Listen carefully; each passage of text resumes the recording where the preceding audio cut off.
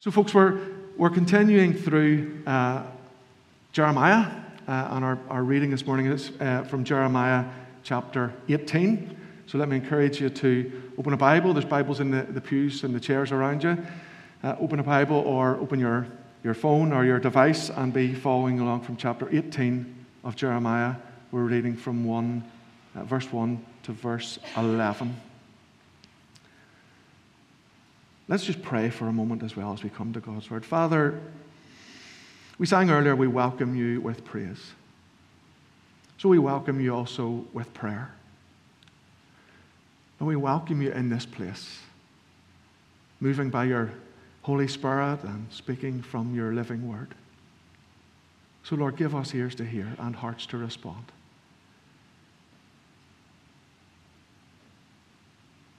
Show us your love, show us your truth, show us yourself. In Jesus' name we pray. Amen. Amen. Jeremiah 18, 1 to 11. This is the word that came to Jeremiah from the Lord. Go down to the potter's house, and there I will give you my message.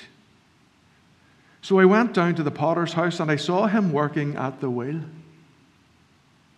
But the pot he was shaping from the clay was marred in his hands. So the potter formed it into another pot, shaping it as seemed best to him. Then the word of the Lord came to me. He said, Can I not do with you, Israel, as this potter does? Declares the Lord. Like clay in the hand of the potter, so are you in my hand, Israel. If at any time I announce that a nation or kingdom is to be uprooted, torn down, and destroyed, and if that nation I warned repents of its evil, then I will relent and not inflict on it the disaster I had planned. And if at another time I announce that a nation or kingdom is to be built up and planted, and if it does evil in my sight and does not obey me, then I will reconsider the good I had intended to do for it. Now therefore say to the people of Judah and those living in Jerusalem, this is what the Lord says. Look, I am preparing a disaster for you and devising a plan against you. So turn from your evil ways, each one of you, and reform your ways and your actions. Well, this morning we're continuing in our series, Jeremiah, Life Before Death. And as we've worked our way through Jeremiah over these past number of weeks, we've looked at different issues that the passages have raised for us. And today our reading throws up for us the issue of sovereignty and free will. Yep, I know I can pick them, can't I? But this morning the reading raises for us questions around the sovereignty of God and the free will of humanity. For here in verse 6 we see, like clay in the hand of the potter, so are you in my hand, Israel, declares the Lord. Now there's the sovereignty of God. And then it goes on to say in verses 8 to 10 of our reading, if a nation repents of its evil, and if a nation does not obey me, this clearly implies that a nation or an individual can choose to repent of evil or not to, can choose to obey God or not to. There's humanity's free will to make choices. And I guess as we look at this issue this morning, we must remember that as with many things in the Christian life, there is a biblical tension to be held between two extremes. We see this in other areas of theology and of the Christian life, don't we? In areas such as the tension between law and grace, or between justice and mercy.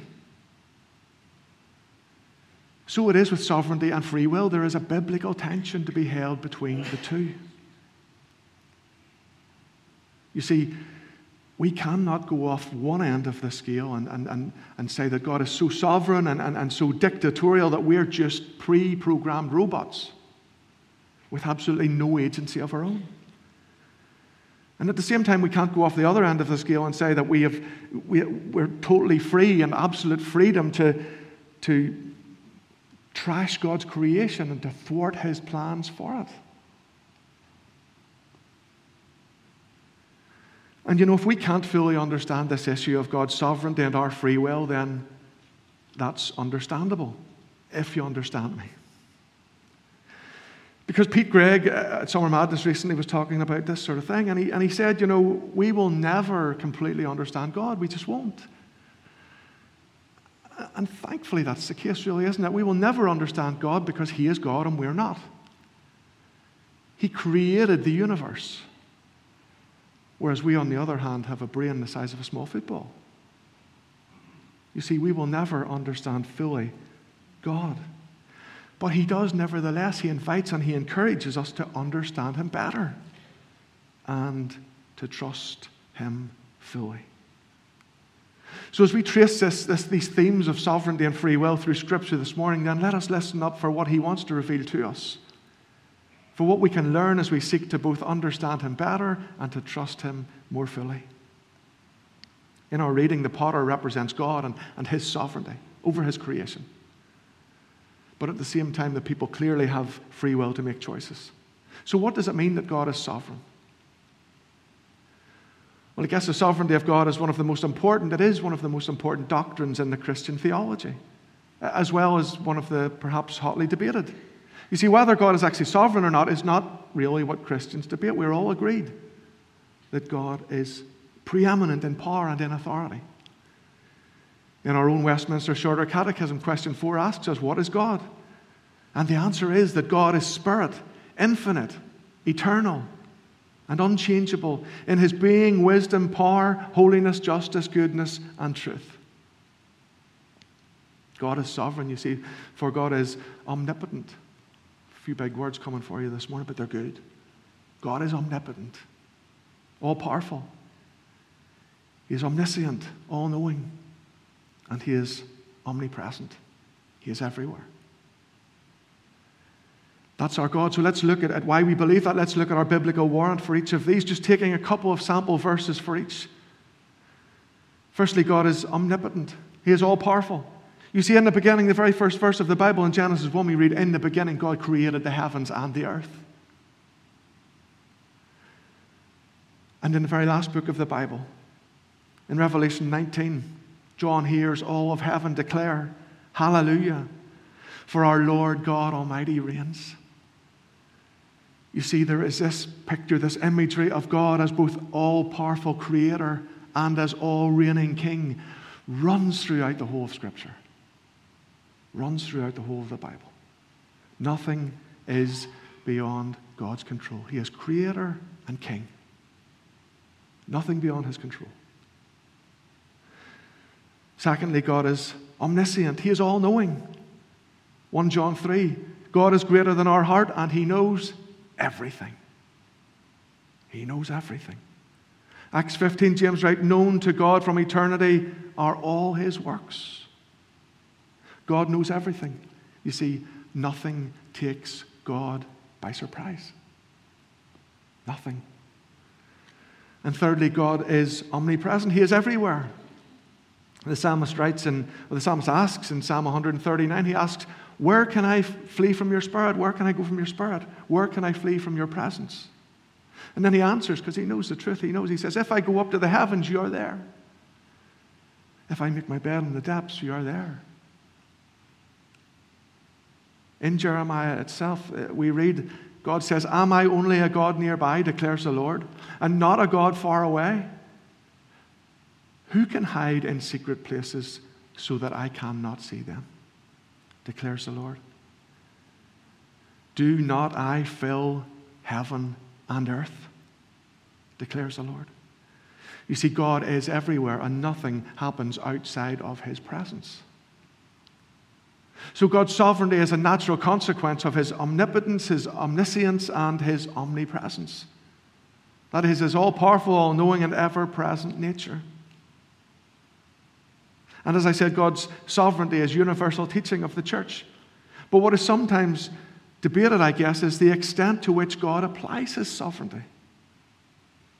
Specifically, how much control does He exert over the wills of people? When we speak of the sovereignty of God, we mean He rules the universe. But then the debate is over when and where His control is direct and when and where it is indirect. When He causes something and when He simply permits something. You see, he can make anything happen, and also he has the power and knowledge and presence to prevent anything from happening. So anything that does happen must at the very least be allowed by God. But the fact that God is sovereign, it essentially means that he has the power and the knowledge and the presence to do anything he chooses within his creation, but whether or not he actually exerts that level of control in any given circumstance, well, that's a different question. But often the concept of divine sovereignty is oversimplified. We oversimplify it sometimes. You see, we tend to assume that if God is not directly, openly driving some event, then he's not in control. But of course, such a view of God's sovereignty, it's logically false. If we use a simple illustration, if, for instance, a man were to put an ant into a bowl, a man with an ant in a bowl, the sovereignty of the man is not in question. It's not in doubt. But the ant may try to crawl out of the bowl. But the man does not have to stop it. The man, for reasons known to himself, he may choose to let the ant crawl out of the bowl. But the man is still in control. And there is a difference, we would agree, I'm sure, between allowing an ant to leave the bowl and helplessly watching as it escaped. An inaccurate version of God's sovereignty implies that if the man is not actively holding the ant inside the bowl, then he mustn't be able to do that, which is obviously and simply not the case. But this illustration of the man and the ant, well, it's at least a vague parallel of God's sovereignty over humanity. God has the ability to do anything he wants, to take action and to intervene in any situation. But he often chooses to work indirectly or to allow certain things to happen for reasons known only and best to him. But his will be furthered and his kingdom will come in any case, for as the psalmist reminds us, Psalm 115, our God is in heaven. He does whatever pleases him. God's sovereignty means that he is an absolute in authority and unrestricted in his supremacy. Everything that happens is at the very least a result of his permissive will. And you know, the right of God to passively allow humanity's free choices is just as necessary for his sovereignty as his ability to proactively and directly enact his will. So God is sovereign, but he has also given us free will to make choices.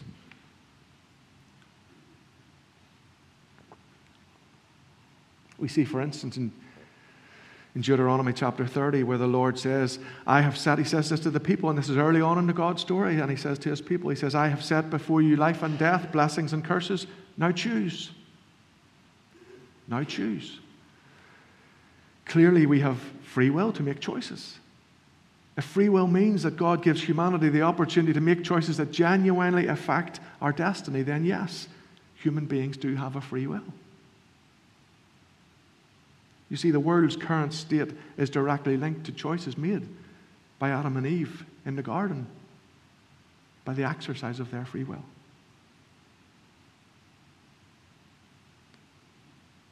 God created humanity in his own image, and that included the ability to choose. However, we know also that free will does not allow humanity to do anything that we want. That much is obvious too. Our choices are limited in what is in keeping with our physical and our spiritual nature. For example, physically we may choose to walk, run or crawl across a field, or not to walk, run or crawl across a field. But what we cannot choose to do is to fly across a field. We're limited. Our human nature prevents us from flying. In a similar way, you see, spiritually, we're limited. We cannot choose to make ourselves righteous. We cannot make ourselves right with God. Our fallen human sinful nature prevents us from cancelling our guilt. So free will and what we can do are limited by our human nature. But this limitation does not obligate our accountability. It does not mitigate our accountability. The Bible is clear that we have the ability to choose, and we also have the responsibility to choose wisely. In the Old Testament, God chose a nation, Israel. But individuals within that nation still bore an obligation to choose obedience to God. And individuals outside of that nation, such as Ruth and Rahab, they were free to choose to believe and follow the Lord as well. In Scripture, you see, sinners are commanded over and over to repent and believe. Here in verse 11 of our reading in the Old Testament, God says, "Turn from your evil ways, each one of you." He's requiring them to make a choice to turn from our evil ways, and each one. In the Old Testament, and in the New Testament, there's verses like a stretch scripture, but just taking one from each testament. In Acts 3, for instance, Peter exhorts the people. He says, "Repent and turn to God, so that your sins may be wiped out, that times of refreshing may come from the Lord." You see, every single call to repent is a call to choose. Every call to repent is a call to choose. The Lord Jesus, He identified the problem of unbelievers when He told them, "You refuse to come to me to have life. You refuse to come to me to have life." You see, the inference here being that clearly they could have chosen to come to Him. If they wanted to, their problem was not that they didn't have the choice. Their problem was that they didn't want to. They choose not to. So how can humanity, limited by sinful nature, how can we ever choose what is good? Well, it is only through the grace and power of God that the human is free truly, in the sense to be able to make, ultimately, the choice for salvation. It is the Holy Spirit that works through and in a person's will to regenerate that person, to give new birth, to give him or her a new nature created to become like Jesus in true righteousness and holiness. You see, salvation is entirely God's work. A work of His Spirit, a work of His Word in the life of the individual. At the same time, our motives, our desires, and our actions are voluntary, and we are held responsible for them. Now, the question of why God gives humanity free will often comes up in the discussion around the problems of evil in the world. Someone will ask, why is there so much evil in the world? And the answer is that human beings have often chosen evil over good, wrong over right. God is not to blame for the evil and the wrong in the world. But at the same time, then we may ask, why has God given us free will? Why has God given us free will? And we go back to our verse in Deuteronomy 30, where the Lord says, "I have set before you life and death, blessings and curses. Now choose life, so that you and your children may live, and that you may love." That you may love the Lord your God.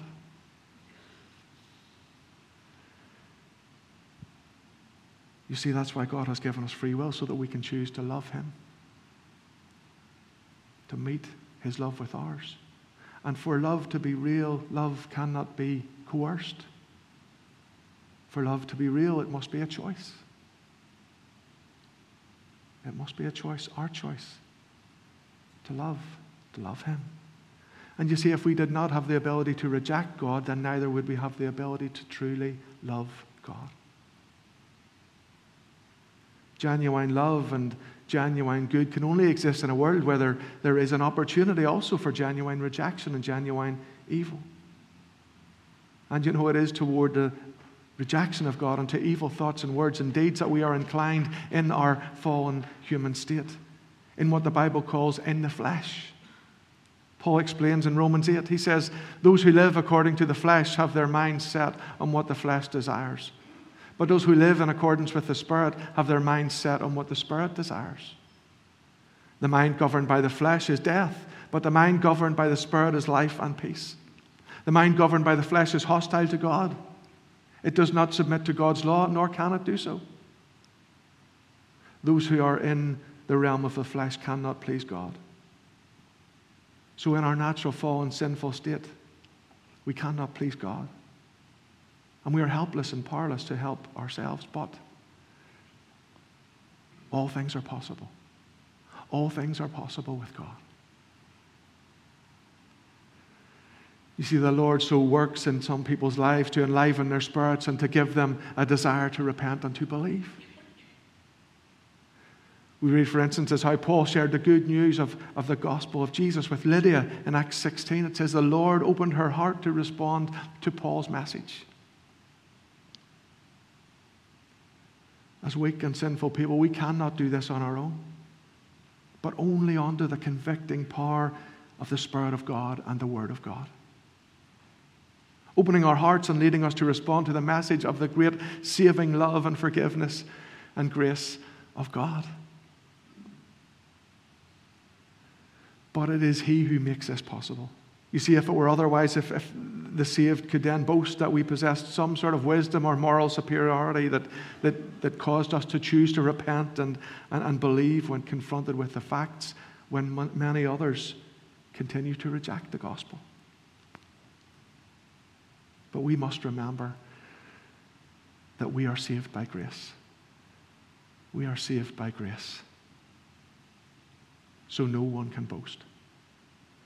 Paul writes in Ephesians 2, "It is by grace you have been saved through faith, and this is not from yourselves. It is the gift from God." God's gift to us. And God is not obliged to save anyone, but He has chosen to save some by freeing their wills to choose Him and to meet His love with theirs. Others He allows to continue in their rebellion. But in either case, God is sovereign and people make real choices. You see, God sovereignly created heaven and earth, and He gave Adam and Eve that free will, the ability to obey Him and not to sin, yet they choose to disobey Him and to sin. And yet since that day in the garden, since that day that Adam and Eve choose to rebel against God, since that day, God, in His great love and mercy for us, He has been unfolding a great salvation plan.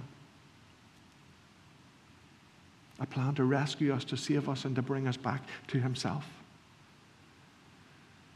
As Paul writes to the Romans, God demonstrates His love for us in that while we were still sinners, Christ died for us. It's His initiative and it's His grace. While we were yet sinners, Christ died for us. In His great love for us, the Father sent the Son to die on the cross for us for our sin so that we could be forgiven and reconciled to the Father. And on the third day, He raised Him from the dead so that we could have life. Life in all its fullness, even life eternal, as we trust in Him. He is wooing us back with His love. He's here now by His Spirit and His Word and His love, and He's wooing us back with His love. Come. But you see, God does not coerce us to accept Him. God will not force us. But He does persuade us with tactics that we cannot refuse. He offers us His simply irresistible grace. His irresistible grace. That's what He offers us. But we must choose to accept it. And then we have God's sovereignty and our free will working together in salvation. You see, the Bible says that we must choose. We must choose God's we must choose God, or we will be eternally separated from Him as well. We are held responsible for our actions. The first chapter of Romans warns us that there will be no excuses before God for those who continue to choose to reject Him, to reject His mercy and His gift of salvation. We ultimately will have no one to blame but ourselves for our sin and our choices. You know, they say that back in the garden, Adam blamed Eve, and Eve blamed the snake, and the snake didn't have a leg to stand on. But we won't get away with that. We won't get away with that. We will be responsible for our own choices. We can choose the grace today, the salvation today, the love of God today. So just as I finish, just as we saw God's sovereignty and human free will working together in our reading in the Old Testament in Jeremiah, so we also see God's sovereignty and human free will working together in the New Testament in the writings of John. John 15, Jesus said, "You did not choose me, but I chose you." In His sovereignty, God chooses us. And John says, then we love Him because he first loved us. In our freedom, we respond to his love with our love. And somehow, just like the potter in control of the pot, and yet with the Israelites given the choice of committing good or evil, God's control and human freedom are perfectly compatible. So what then are we to do? First, we are to trust in the Lord, knowing that he is sovereign. He is omnipotent, all-powerful, omniscient, all-knowing, and omnipresent everywhere. And God's sovereignty is a wonderful assurance, a wonderful comfort for us, his people. Secondly, we are to exercise our God-given free will. We are to choose. We are to choose to meet his love with ours, and by his grace, we choose to live our lives making wise decisions in his service, in step with his Spirit, and in accordance with his word. Under the sovereignty of God, we freely submit our wills to his, and we humbly allow the potter to shape us and use us as seems best to him. Shall we pray for a moment? Let's pray.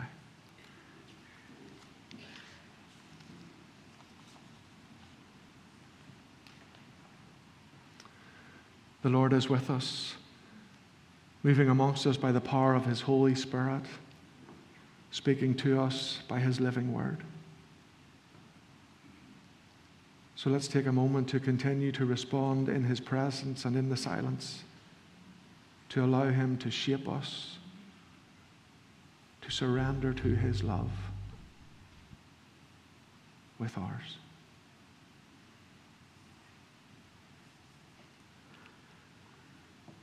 Heavenly Father, we acknowledge that you are the potter and we are the clay. You are our creator and we are your creation. So keep your hand upon us as the potter and mold and shape us into the people you would have us to be, increasingly into the likeness of your Son, Jesus Christ. We thank you that even though you are our creator and our king, even so you have granted us free will, the ability to make real decisions that really affect our lives. You have given us the ability to repent or not, to do good or evil, to obey or disobey. So compelled by your great love for us, so help us to repent of our sin, to do good, and to obey you all the days of our lives. Lord, we thank you for your great grace that compels us. And we pray all these things for your glory alone, in the power of the Spirit, and in the precious name of our crucified, risen, reigning, and returning Lord Jesus Christ. Amen. Amen.